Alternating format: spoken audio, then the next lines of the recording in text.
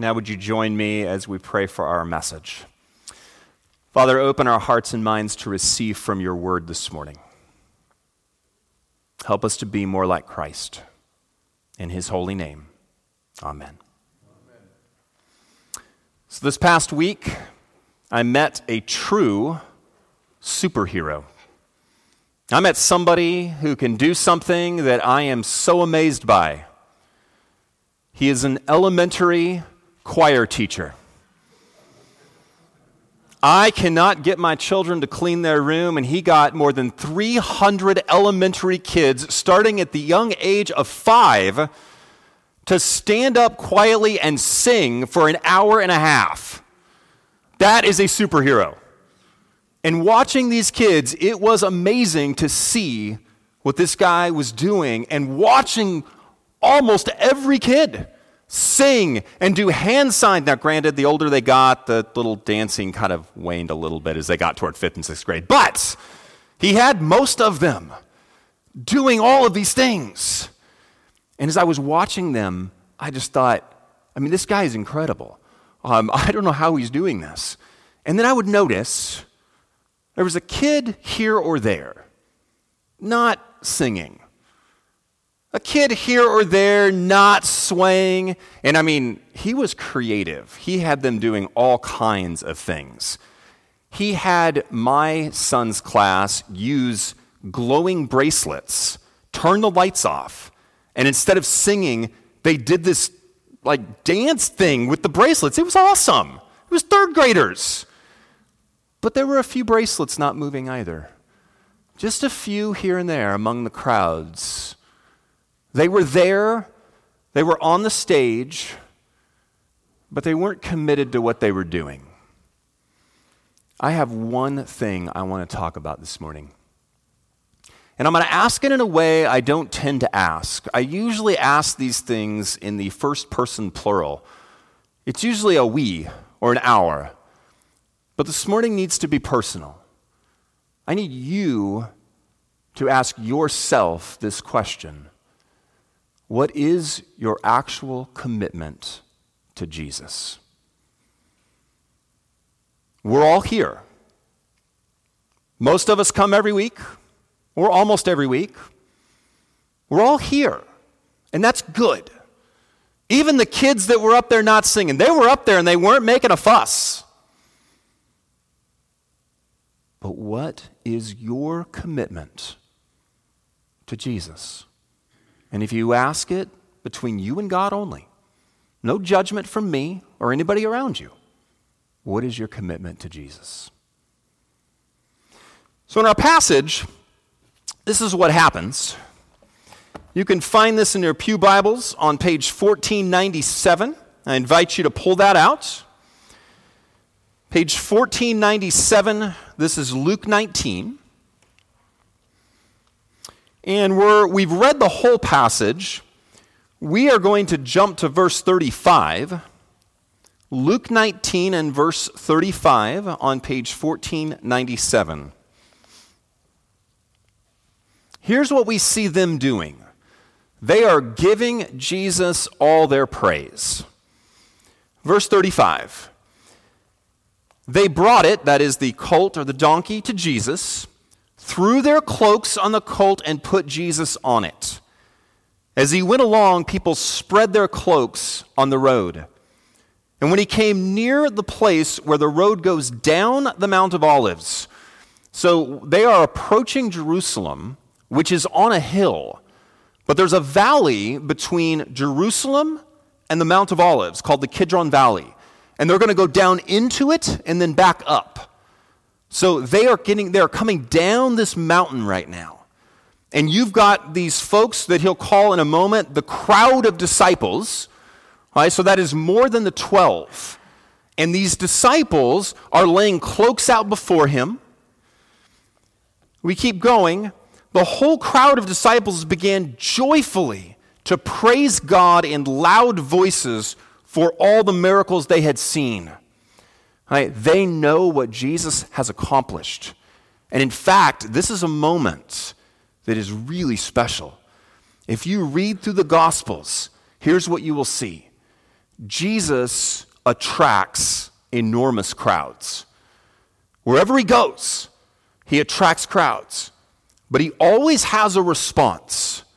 So there's one morning where he's healed everybody in this village, and the next morning the whole village is looking for him. Jesus got up early, went out by himself. The disciples come out and say, hey, there's all these people looking for you. You're a celebrity. And Jesus says, I got to go to the next town. Let's go. There's a point where there are people, they have run around the Sea of Galilee to get to Jesus. So they see him get on a boat to cross it, and they know kind of the trajectory, they know where he's going. They run around the Sea of Galilee to get to him. They want to make him king. He slips away. Constantly, he is telling the disciples, don't tell anybody. We just did this miracle, don't tell anybody. Until now. Finally, after 3 years, he's going into Jerusalem, the holy city, and he's letting them proclaim. They are singing Psalm 118.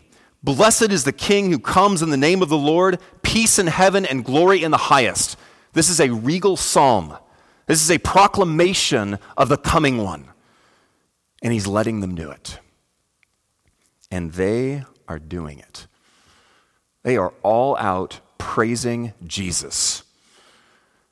And this is something that I want us to consider, because what they are doing is good and right and biblical. One of the most famous examples is David.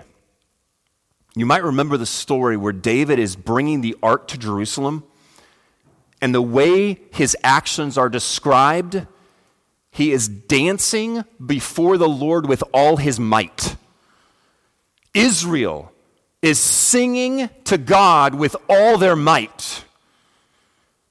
Here's the thing I want us to think about. It is a good thing to praise God and to do it with all our might. I can imagine the scene. I would imagine that David looked a little bit like he was in a Pentecostal church, dancing in the aisles. And there had to be people, the few, because most of them were singing with all their might, a few that were going, whoa, what is he doing? He was praising God with all his might. Church, Jesus is worth praising with everything we have. And I don't expect Trinity, in fact, it would be weird. I don't expect Trinity to start running up and down the aisles and jumping over pews. I mean, I know Robin wants to. But it is okay to sing, to shout, to lift hands, to wiggle your tush a little bit and dance, because Jesus is worth that. And it's very biblical. People use all kinds of instruments and dancing and shouting and singing and praising throughout the scriptures to say how they feel about God. I want to encourage you. Praise the Lord with all you have. Now, even praising God with all we have doesn't necessarily mean we've made a commitment.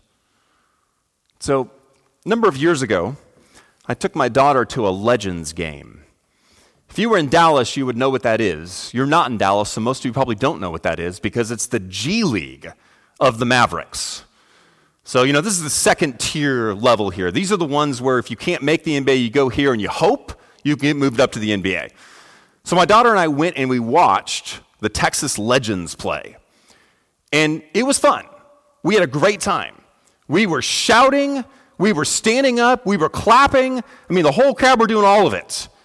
And they were getting killed. I mean, it was not even a game. It was like the team they were playing was an NBA team, and the Legends was a high school team or doing a pickup game. I mean, it was really sad. Even the players on the other team looked like NBA players. Their center, I think he was about 12 feet tall, at least compared to everyone else, and he would just stand in front of the basket. And they would approach him, and he'd like reach out and pluck the ball out of their hands. I mean, it was so ridiculous. And so getting toward the end of the third quarter, I started thinking, we should probably get out of here because we're parked in the parking garage on the 6th level. If you imagine a 6th level parking garage. So I leaned over to Kira and I said, hey, if this game keeps going like this, we should probably slip out before everybody else does. So partway through the fourth quarter, we're down by 20. I think they're just playing 4 players at this point, not even 5, and they're still killing us. And I'm like, that's it. And so my daughter stands up, I stand up, 6,000 other people stand up, and we all leave. We were totally into that game until partway through the fourth quarter when we decided getting out of there and avoiding the crowd was more important. Your praise is not necessarily an indication of your commitment, but it can be. Just because you sing at the top of your lungs. I mean, we shouted at the top of our lungs. So did the other 6,000 people that left with us. Doesn't necessarily mean you're committed. However, if you are committed, I want to encourage you. Give everything. Not just in your praise. That's part of it. That's Sunday morning. That's right here. But it's not just that. It's when we hear a sermon and we think, what do we do with this? It's when we come forward and receive communion and we're meeting with Jesus. It's when we're praying and proclaiming. And then it's Monday and Tuesday and Wednesday and Thursday and Friday and Saturday. What does our commitment to Christ look like throughout the whole week? What are we really living our lives for? And again, my point right now, I do not want to inspire guilt in anybody. I don't want anybody looking at themselves going, oh, yeah, I'm terrible, I'm awful. That does nothing. I just want you to actually look at your life and say, am I really living a life that is sold out to Christ?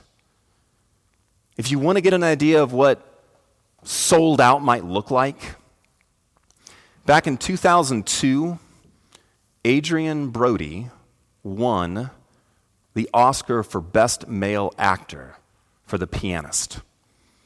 Up to that point, he's basically not even known. That movie is what skyrockets him into stardom. And he was the youngest person at 29 to win that particular award. The role, if you've not seen The Pianist, is a Jewish pianist during World War II hiding out in Poland. He wanted to play the role as faithfully as he could. This is what he did. He taught himself and then took lessons to play piano and spent hours every day learning Chopin so that he could play the pieces for the movie. He also sold his car, moved out of his apartment, and lived on the streets and then with others and tried to isolate himself because he wanted to know what it was like to be in hiding and not to have regular comforts. But he also wanted to know, he said in an interview, I've experienced loss and hurt before. I've never experienced starvation, hunger. So he also reduced his his intake of food to the point that he was starving. He lost 30 pounds before the movie because he wanted to portray this person to the best of his ability. He lost his girlfriend during this because of everything he was doing. And he said it took him years because he got so into the role that some part of him connected to what the Jews may have gone through in World War II to the best of his ability, and it led him into depression. He was completely sold out to this role. Here's the thing. You are sold out to something. All of us are. We live for something. What is it? And is it Christ? And why should it be Christ? Because of what happens next. Look at verse 39. Some of the Pharisees in the crowd said to Jesus, "Teacher, rebuke your disciples." You see, they know what's going on. They know that somebody is coming in who is Jewish and is being proclaimed as a king. Do you know what Rome is going to do with that? It's not a good thing to have any king but Caesar. They are afraid of what Rome would do. They are afraid of losing their power. They are afraid of losing control. There's so many things going on here. They don't say just stop your disciples. They say rebuke them. Look at the response of Jesus. I tell you, verse 40, he replied, if they keep quiet, the stones will cry out. Why should we commit ourselves fully to Christ? It's not for some emotional high from doing worship and lifting our hands and hearing good music. It's not so that others can look at us and be like, wow, you're holy. You're really following Jesus. It has nothing to do with us. It is because he really is king. In this passage, if they won't shout it, Jesus says creation will. Because he is king, whether we acknowledge it or not. He is deserving of everything we can give to him because he is king.